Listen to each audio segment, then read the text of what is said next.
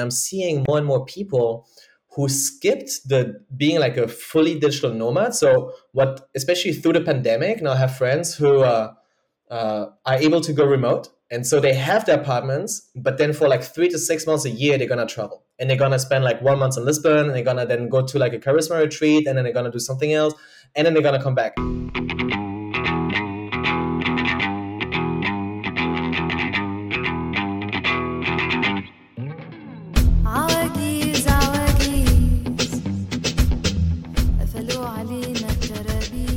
Hey, what's up, you guys? My name is Mikkel Krashovsky, and welcome to episode 149 of That Remote Life podcast, where we hear from location-independent entrepreneurs and professionals so you can learn to quit the cubicle and live life on your terms.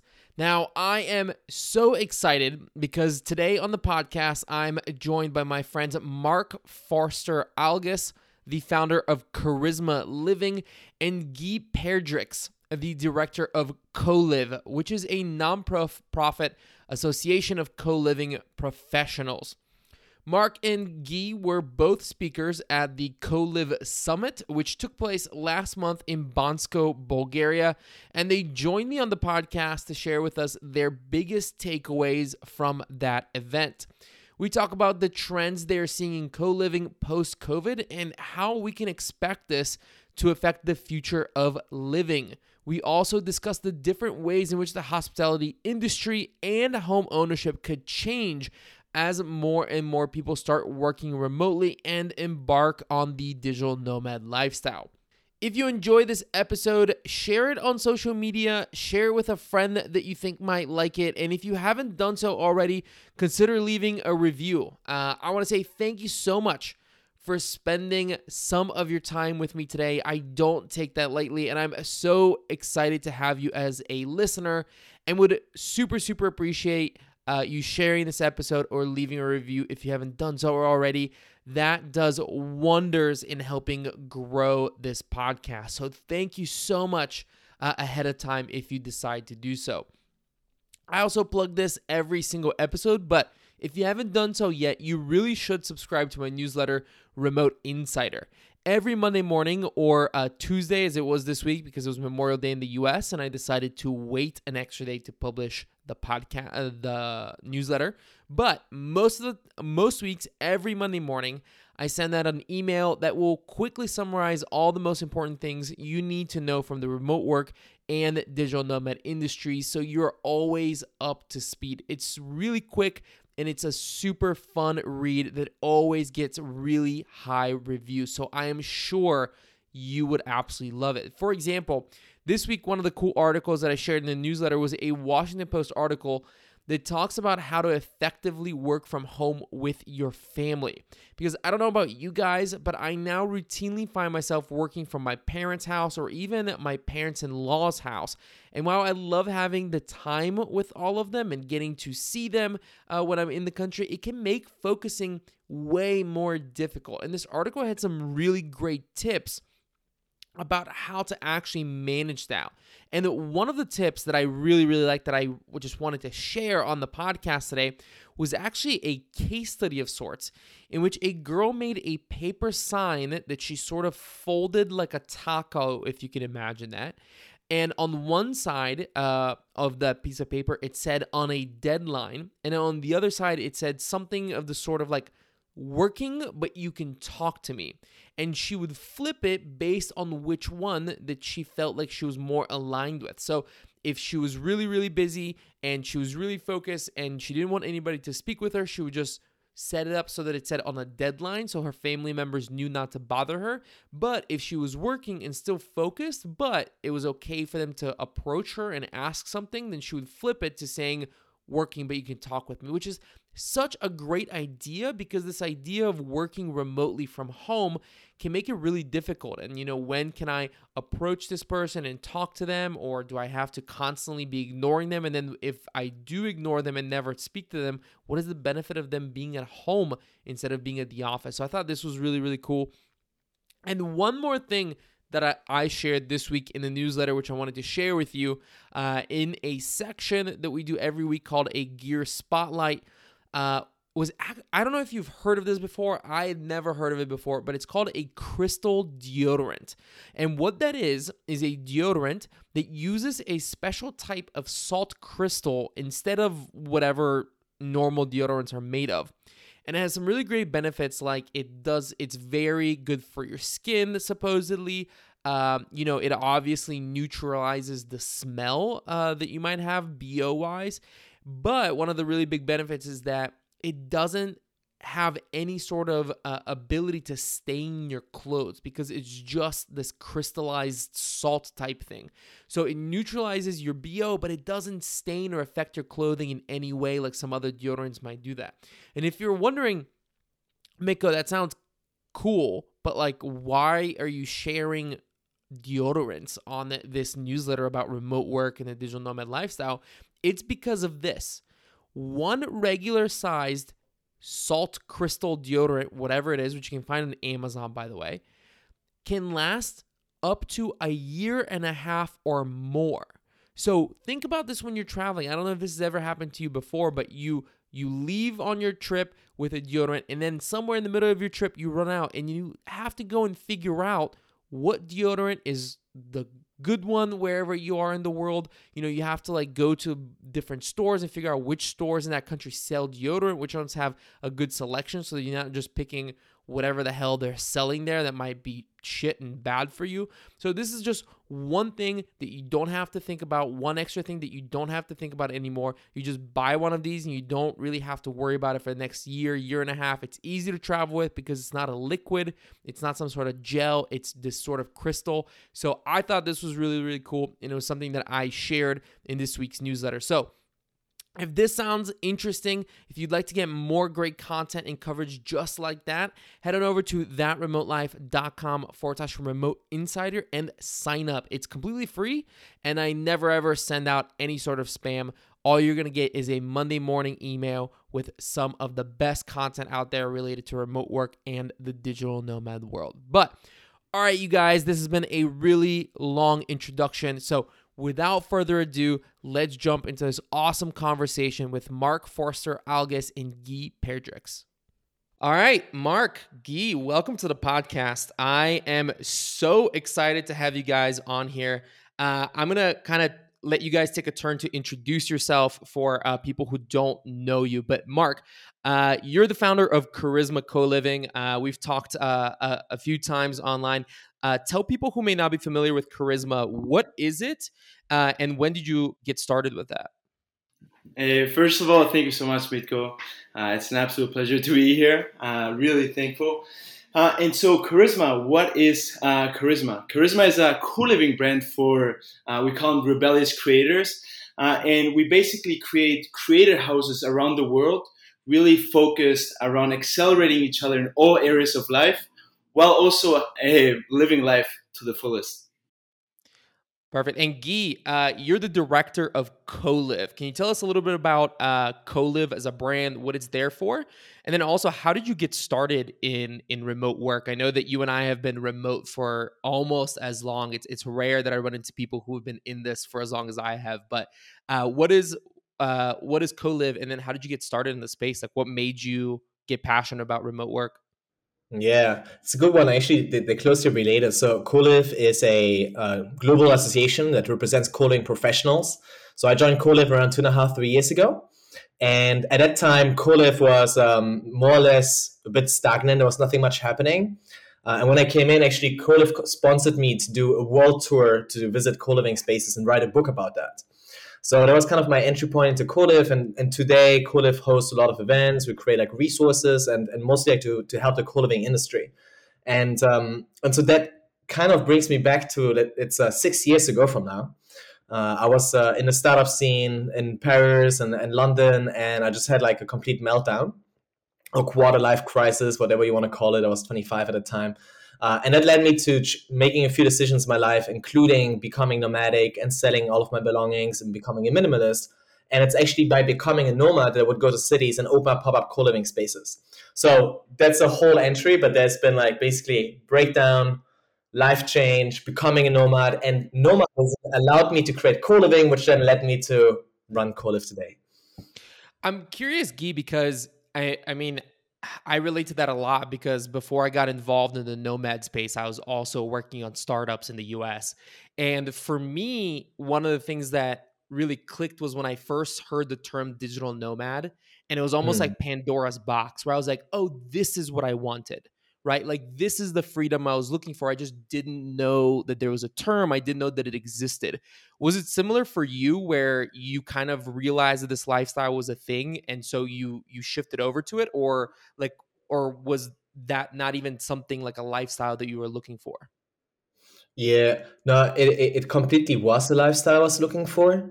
And I was very much influenced by one of my best friends, who has been a nomad like a couple of years before me. His name is Renat. He might show up in a few other stories today. And Mark and Mark knows him. Like we spent a little time together, which was fun. But like truth is, so it's been inspired by some people, including this friend. But I didn't know for myself really why I wanted to become a nomad. And this is where actually, like, if you don't mind, I'll just share a quick story. So this guy Renat introduced me to another guy called Chase, who's actually just arrived in Lisbon and is staying here for a few days. And so Chase at the time and we didn't know each other. And so I was telling him, it was like 6 years ago, and I told him like, hey Chase, in 4 days I'm quitting my job because I want freedom. And then he looks at me through Skype and he's like, bullshit. I'm like, what do you mean bullshit? And he's like, freedom doesn't exist. Freedom is just a vacuum that you can fill with something meaningful. What do you want to fill it with? And that led me to think for the first time, why do I even want to be nomadic? What does freedom mean to me? And to me at the time, it was having the freedom to be with the people you love. But then there's so many more freedoms behind that, and I think it's important to figure out what this freedom means to you when you want to become location independent. That's how you know you're an OG, by the way, when you say that you were talking with people online through Skype, not through Zoom. That's like a not like a generational divide, but it's something that I've noticed. People who've been doing it for a while are like Skype was like the first thing, and then it was before Zoom. But Mark, I'm curious for you, how did you like why do this? Like why focus on co-living? Why start Charisma? Like what made you interested in this whole world? Yeah. By the way, it's so poetic, Guy. I always love your stories. For me, in my case, I think the seed was planted during my college days. I would say I have always been this guy who can never seem to sit still. I just wanted to do things differently. I wanted to travel while we were supposed to do internships and all these different things. And so in my third year of college, I did my internship in Brazil. I loved the experience of being abroad so much that decided to take the following semester off and to go to Australia and Southeast Asia for a whole semester. I had enough credits to do it. And I just remember coming back to Barcelona, my dad picking me up and me just saying, Dad, like I need to take a sabbatical after college. Like I need to continue this. And so not much time after that, half a year or almost a year, that's when really COVID started. And suddenly with so much time, I really started questioning, why I wanted these things that were still kind of growing on me. And I realized that at the core, it was really sure the freedom, but the freedom to pick who I wanted to be with and all the people I was meeting along the way. Right. Mm. And it was not just, sharing these amazing stories and memories with these people, but really growing so much. I was always this bad student. I didn't think I was going to do big things in life or absolutely anything. But, when I started meeting these people, I felt like this spectrum of perspectives was opened up to me. And suddenly I was meeting people that showed me what really was possible. And the best part about that was that it was kind of this exchange, right? Of like, I'm giving you a piece of myself. You give me one back, sometimes maybe unconsciously, right? And so with COVID, I really started thinking, okay, I love this. I love people. I love traveling. I love experiences. I love to do something within it. And my first hypothesis was kind of like, okay, I'd love to do something and call it experiential real estate and travel and stuff like that. And just after a lot of researching and me myself working from home, I came across co-living. And for me, I had kind of that same aha moment. Like I felt like I had just won the lottery, not from the financial perspective, but kind of thinking like, holy shit, this just brings in everything I was really dreaming about, especially the personal development aspect as well. And so once co-living came into my way, there was no going back. Well, thank you for sharing that. And I think that's a perfect segue into talking about CoLive, which was the event that just took place in Bansko last month. And I'm super, super excited to hear what you guys learned from that event and sort of what does the future look like in terms of co-living. But first, Guy, as somebody from Bulgaria, I have to ask you, why did you decide to run CoLive as an event in Bansko? All right, I was about to make a joke and scream into the microphone, last time, man, last time. No, I'm kidding. It was great. The reason why we chose Bulgaria, Bansko, usually we host it in Paris. And this year we hosted it there because Matthias from Co-working Bansko, which is a whole other organization, was organizing a 2-day conference around co-living. So we, as the co-live team, were interested in going either way. And then we decided to just host a summit there. And so we hosted a virtual format this time, similar to last year's. We had 30 people, including Mark and some other speakers, attendees like there physically. And then most of the people were with us online. Yeah, Matthias hasn't been on the podcast before. And one of the things I always joke about is, as somebody who grew up in Bulgaria, I've known Bansko my entire life. And if you had asked me if, when I was 10 years old, if Bansko was going to be the most popping place in the world, I would have never taken that bet. I would have shorted that all day. But they've done an incredible job over there. Mark, I'm going to turn it over to you.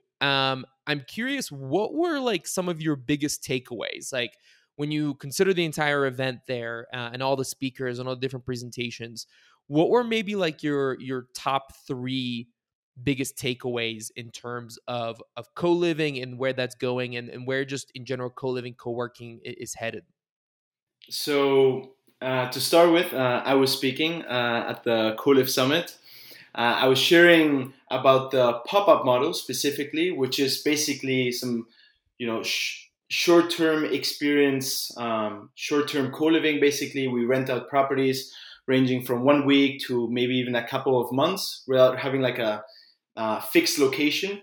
And so I was kind of sharing how I used that model to really kick off my co-living brand with less risk, faster, and also use it to really learn all these different things. And I also shared all the things I wish I would have known. So the reason I'm sharing this with you is because for the first half of the summit, I was just kind of like in my own space, right? Just thinking about, maybe not being the most present, but I did definitely have a few takeaways. The first one is I realized how much growth and how early we still are in the co-living journey, right? I mean, Guy and the whole co-live team did an absolutely amazing job.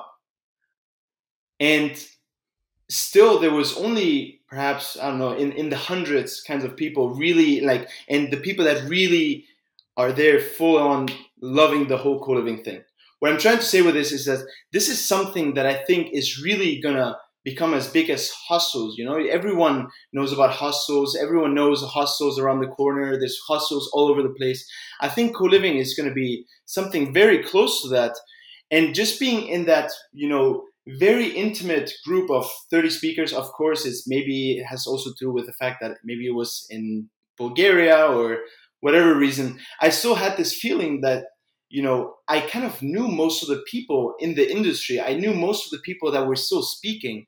I still had a feeling like there's still so many more people that are going to be joining this overall space. And by the way, like Co-Live and Guy specifically did an absolutely amazing job at facilitating the overall experience, getting amazing people on board. So real props to you.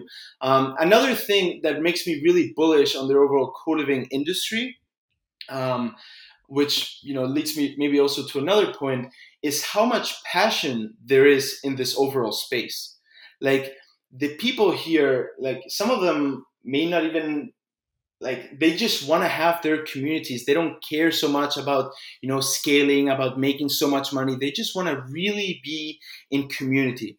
And actually, this leads to my third takeaway is that I kind of realized, and I posted about this on LinkedIn, I felt, and this is my personal opinion, I felt like there was a gap.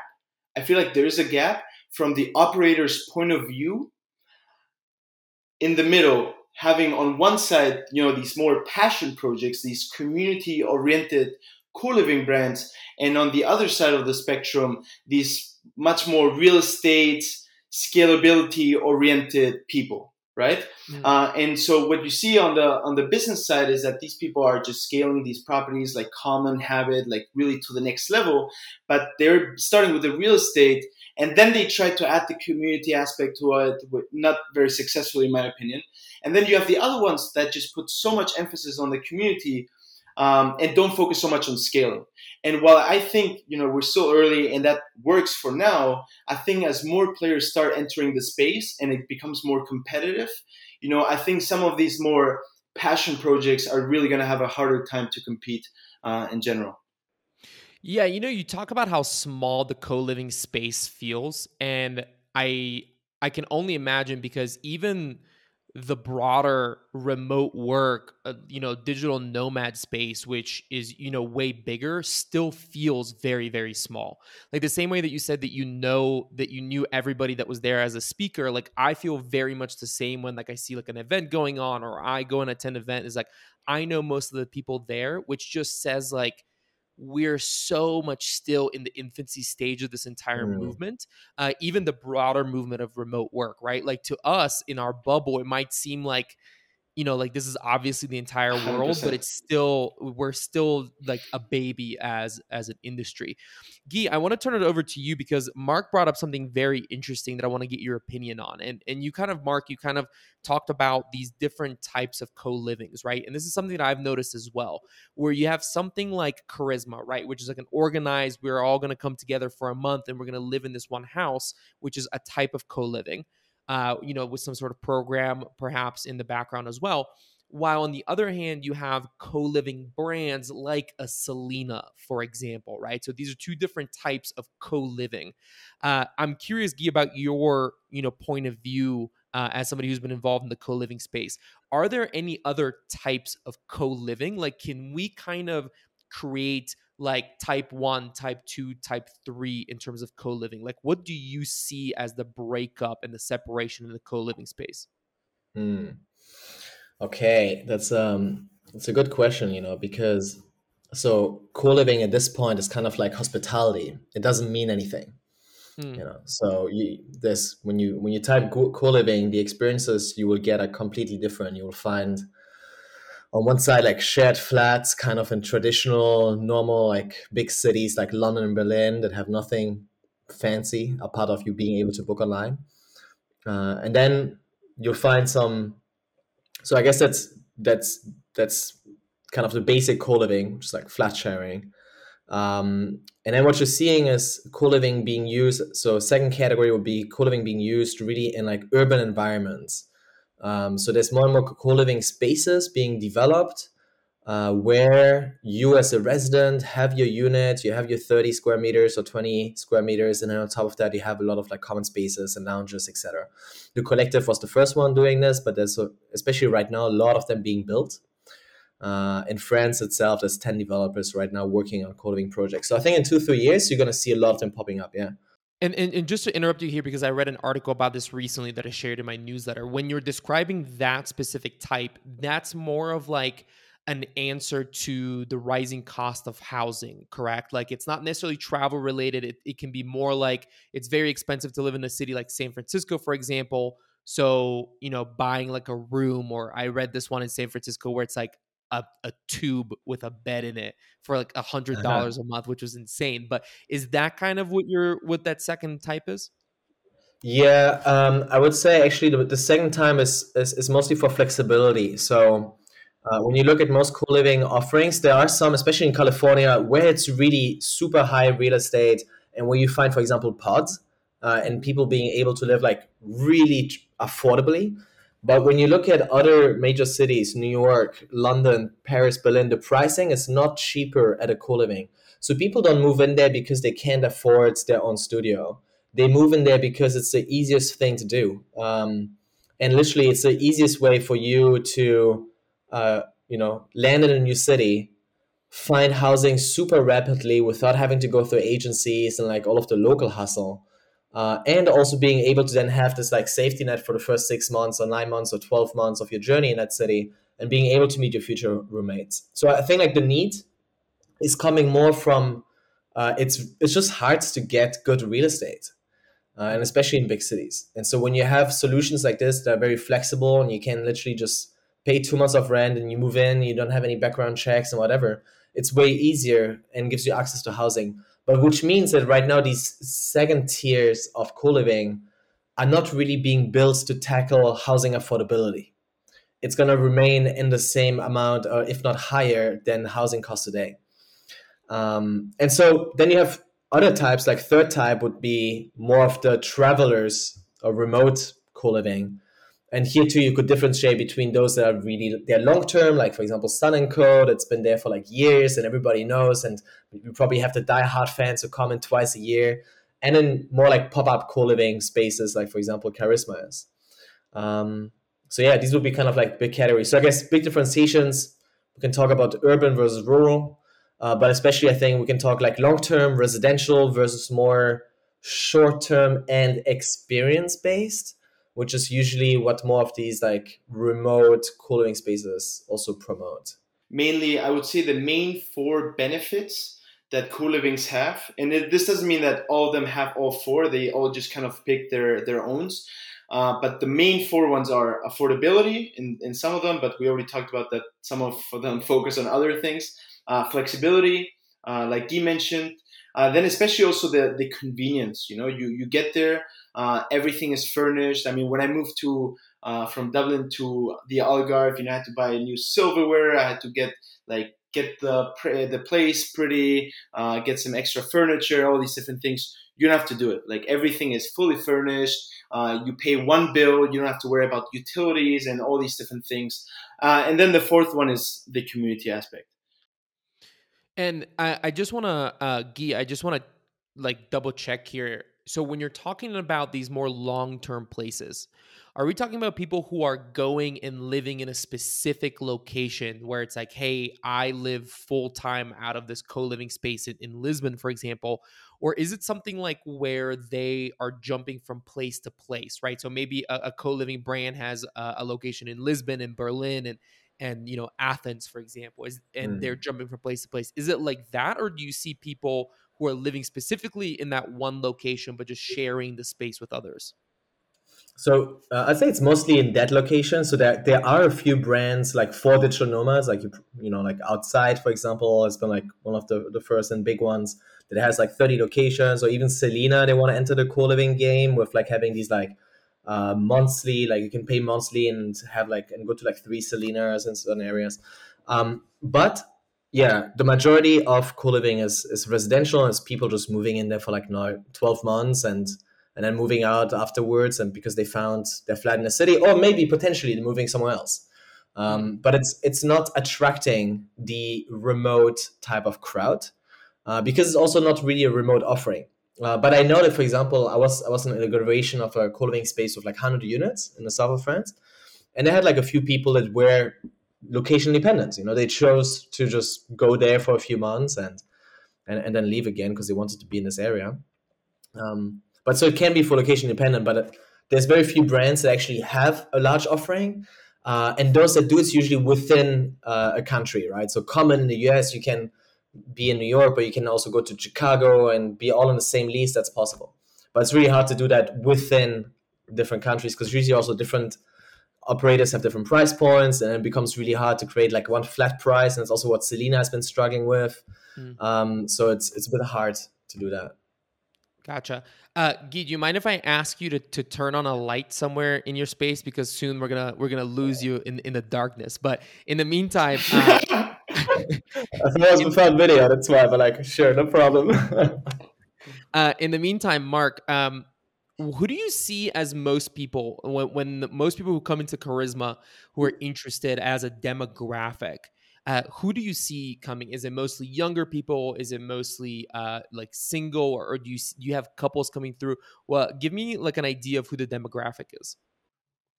Well, you'd be surprised. I feel like it's been all ranges, starting from early 20s to 45. Like, and I wouldn't even say that the 45s are really, the odd ones in the group. Like, not at all. We actually had one guy. He was an absolute legend. He was one of the main pillars of the overall experience. I would even say. I would say, like, in terms Who of was that? age, Chris Reynolds. I was wondering if you're gonna say Chris. Yeah, I know Chris. I saw your pictures that you're posting, and I was like, just by the description, I'm gonna guess Chris here. Shout out to Chris. And so I feel like it's in terms of the age aspect. I feel like a lot of mentality, right? I feel like back in the day, you kind of you hit 30, you get married, and then suddenly you get into this parental vibe, so to say, And I feel like now it's just we're more casual, and it's up to us to decide how we want to approach and live our life at the end of the day. And then apart from that, I would say that the majority of people, at least in my experience in my co-livings, because we do look for creators in our case, and we do have some sort of curation process as well. Most of them were entrepreneurs or self-employed, right? Some of them, I wouldn't say that many freelancers, to be honest, but there was also a lot of them like about to take the leap, really like with that hunger to really take that next step. And I would say that that's a lot of people. Honestly, I saw a lot of themes of just people like really questioning their life, really trying to find some meaning, trying to build something for their own, for themselves. And so maybe, I mean, you guys are the OGs of remote work. I don't know if this is something now that's been accelerated by COVID in general, right? But I really saw this, especially we do a lot of masterminds. We sit down with each individual person, help them pick one specific goal, question, or challenge, right? And to really then collectively help that individual overcome that thing that person chose. And a lot of them is like really that career change, taking that next step, figuring out how to go about it. A lot of people are dreaming very big, and they also see just like they can get like, how do I even start? When you think so big. But yeah, I feel like that's a conversation for another day. But just gotta start slowly. Yeah, I think the nomadic quote unquote lifestyle ages you down a bit. Like we were talking about this recently. We have a friend, Nathan, who has a blog called Foodie Flashbacker, which is great. He's been on the podcast a few times. Very good friend of ours, but he's in his like early 40s, and I do not think of him as somebody who's in his early 40s. Like, when we're hanging out, he could be like another 20-year-old, and I feel like there's something about the lifestyle, and I don't know if that's something that's going to persist in the future, actually, or if majority of the people who are still in it still are kind of this are coming in from it from this like traveler perspective, but it almost like feels like even people who are older are still like have young vibes, if that makes sense. To add on that, I did a lot of a big study at the beginning of my co-living journey to try to understand, the different segments within the remote work community. And the three main ones were kind of digital nomads, which stayed in places from, up to 3 months. Then we had the slow mats between 3 to 12 months, approximately. And then we also called the last one more the explorer expats that stay maybe 1 to 2 years in different locations and just move around. And I would say that, the more mature people were on their nomad journey, right? It doesn't have to be just a matter of age, but how long they have been on their journey.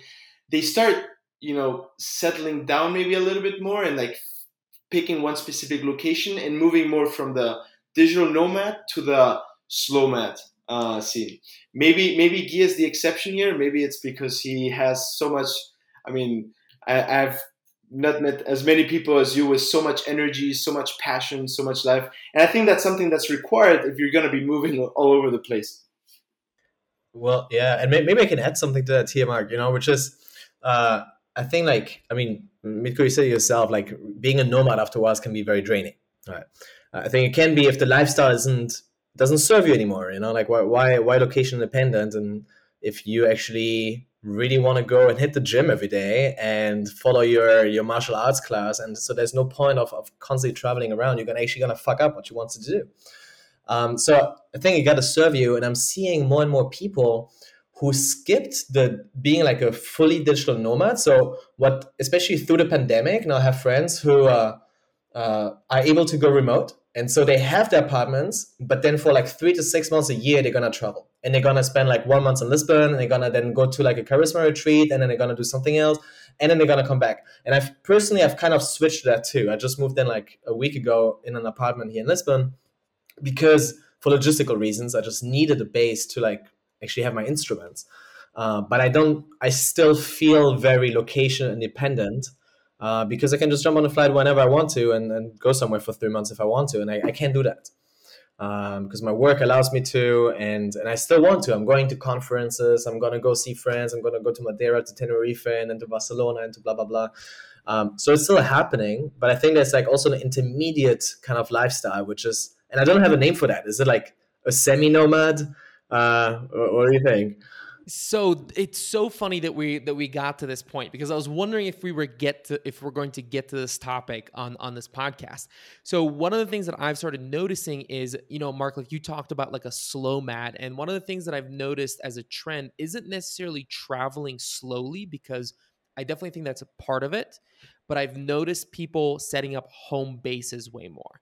And that doesn't necessarily mean just one home base, right? Like Yeah. maybe they have like a city in Europe that they really, really like. Maybe they have a city in the Americas that they really, really like. Maybe it's like an Airbnb that they're really familiar with, that they will go back to or something like that. But then they use that as a base to travel around from, right? So like Guy, you have a place in Lisbon now that you can use as a base to go to Spain and to France and to, wherever else around that area. But then maybe you also have a place in Mexico that you can go and put your stuff away for 3 months, and that allows you to travel around in the Americas. So I'm seeing a lot of people actually starting to, like, whether they have already set this up or they're starting to discuss in the future wanting to have that sort of setup. So I'm curious, from your point of view, are you also seeing this? Like, does this resonate when I say this, in terms of like having heard similar conversations? And if so, and we do think that that might be the future trend, how does co-living as a living concept play into that? Guy, I'll let you answer first, and then Mark, I'll give you a chance as well. Hmm. Yeah, I mean, for sure. I mean, even myself, I've been thinking about having like several bases, in different locations. And especially, I guess, when your needs change and you enter a relationship, you might have kids, or you might maybe just get attached to very certain locations and have a good friends there that you just want to see over and over again. So this relationship of having a base or having different bases makes a lot of sense. Then there's a question of like how to sustain it financially. Um, and this is potentially where co-living could come in. I mean, I'm not so sure about co-living in itself. Uh, One thing I've been always dreaming of is like if, for example, me and my friends would all like we would all own one house in different locations, and we just like swap and being able to like go around. But and I know it's one platform or a few platforms try to do this, but it's just really hard to organize. And for co-living, I think co-living could be a way for people to get back to certain places. For example, every time you go back to Lisbon, you go to the very specific co-living, and it's going to be more personalized in a hotel because going to know some people. But I don't know whether co-living is a solution for this. I don't think it is, not at this point. Apart if you really find very specific communities where you have maybe like different units that they're long term and you can rent it out and come back whenever you want to. But yeah, I don't know if co-living is a solution to having different bases. Mark, I'll turn it over to you. What do you think? Like, have you heard similar conversations, and how do you think co-living as a concept can assist in that? I think as a that's kind of my dream. Like I always tell Guy, we've had so many conversations about this. You know, I would love to create the infrastructure for this global mobility, right? And in order to do that, it requires a lot of investment, a lot of patience, right? Especially if you're going like only through the real estate route. But maybe a home isn't necessarily just a space, but potentially the people that are in those specific places, right?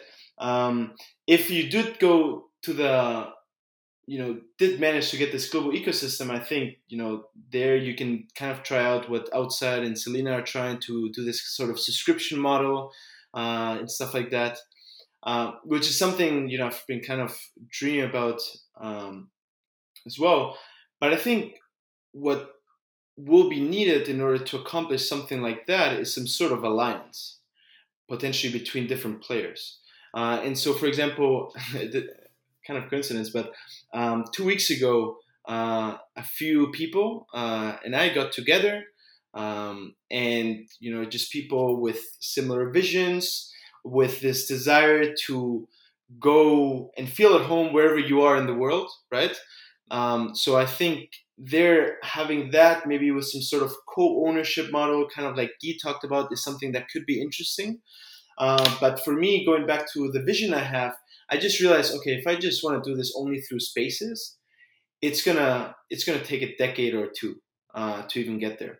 So I think you can also do that not just through the people and maybe having some tech layer, that tells you where people are in the world and stuff like that. But you can maybe also do it through conferences, co-workings, experiences, trips, retreats, right?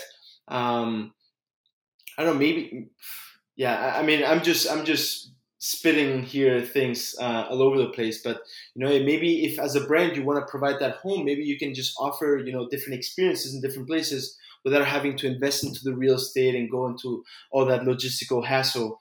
So yeah, I feel like I just threw a lot of many different things. Maybe we can pick one of those and maybe go a little deeper into that. So one of the reasons, like when you mentioned co-owning places, Guy, when you were talking about that, I was smiling, if you noticed. And it's because have either of you ever heard of Tynan before? No. Can you repeat that?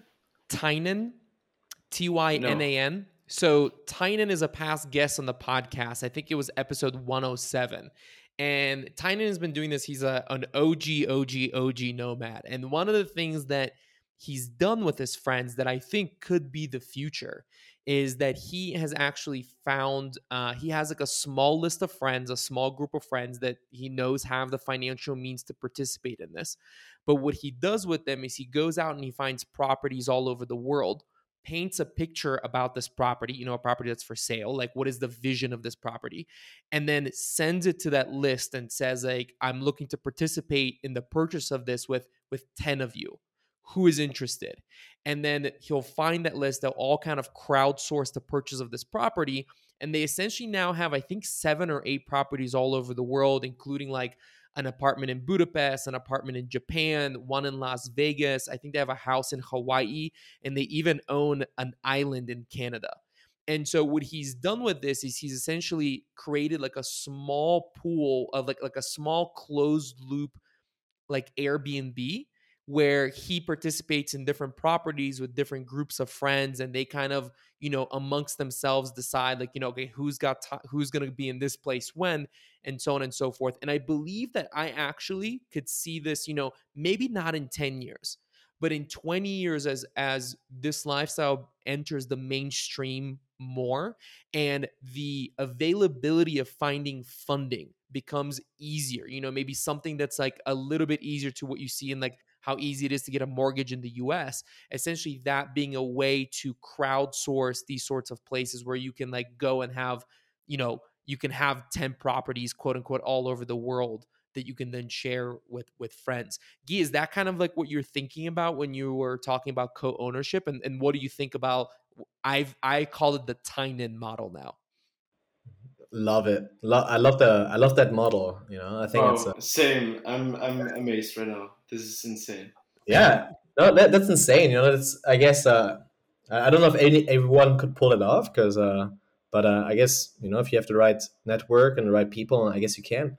I think co-ownership can take different forms, but generally speaking, it's really hard to create co-ownership models in real estate, and there's very little incentive in doing so. Developers don't want it. Operators don't want it either. So it's really, I I know there's a lot of blockchain enthusiasts, and I'm an enthusiast as well, but I'm still seeing that there's like so many steps to go. Because my ideal type of co-ownership would be, for example, that you're staying as a guest in a very specific co-living space can give you co-ownership about, for example, the operations company, or even about the space in itself, if it's the case that they own it. Or if you would stay, for example, in the in a co-living space that is in London, with like the amount of stay that you're staying, maybe you can get a micro ownership of that unit or of that building. Or more concretely speaking, and we've seen that a bit in Latin America actually, is when like you have developers that build buildings and then they sell units. So that's very traditional, right? In the case of normal apartments, but for co-living, that's kind of new. So I guess the simplest thing that can be done right now is like building, let's say, even if it's for 15 people and basically selling it to 15 different people. But I'd love to see models that come up where, for example, you own the more you spend time in a place, basically the more you're spending actually rent. And so there's a correlation and there's a high incentive for you to also stay longer.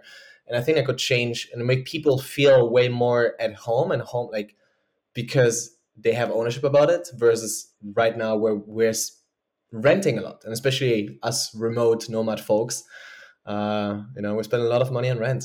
I couldn't agree more with you. And actually, I think we're less than 10 years away from that. I mean, I think Web3, I mean, we can go down this road now, but I think really reduces the transaction costs around these sort of, yeah, the things you can do. There's already like brands like Picasso, for example. They do like second home ownership, and you basically they divide each property into 9 pieces, and basically you buy one of them. Depending on how many you have, you get X amount of weeks or days, whatever that may look like. But I think with Web3, on one side, you allow people, I think it reduces the transaction cost dramatically. You can reward the loyalty of your people, because if Guy comes to my spaces, to Charisma, all the time, right, but you only come once, I want to make sure that Guy keeps on coming and also is compensated fairly for this overall experience. So I may reward him with perhaps tokens. And I think what I love about Web3 and this ethos is that you reward people for their contributions in a very fair way. And at the end of the day, co-living is really about the people. The people make that space special, right?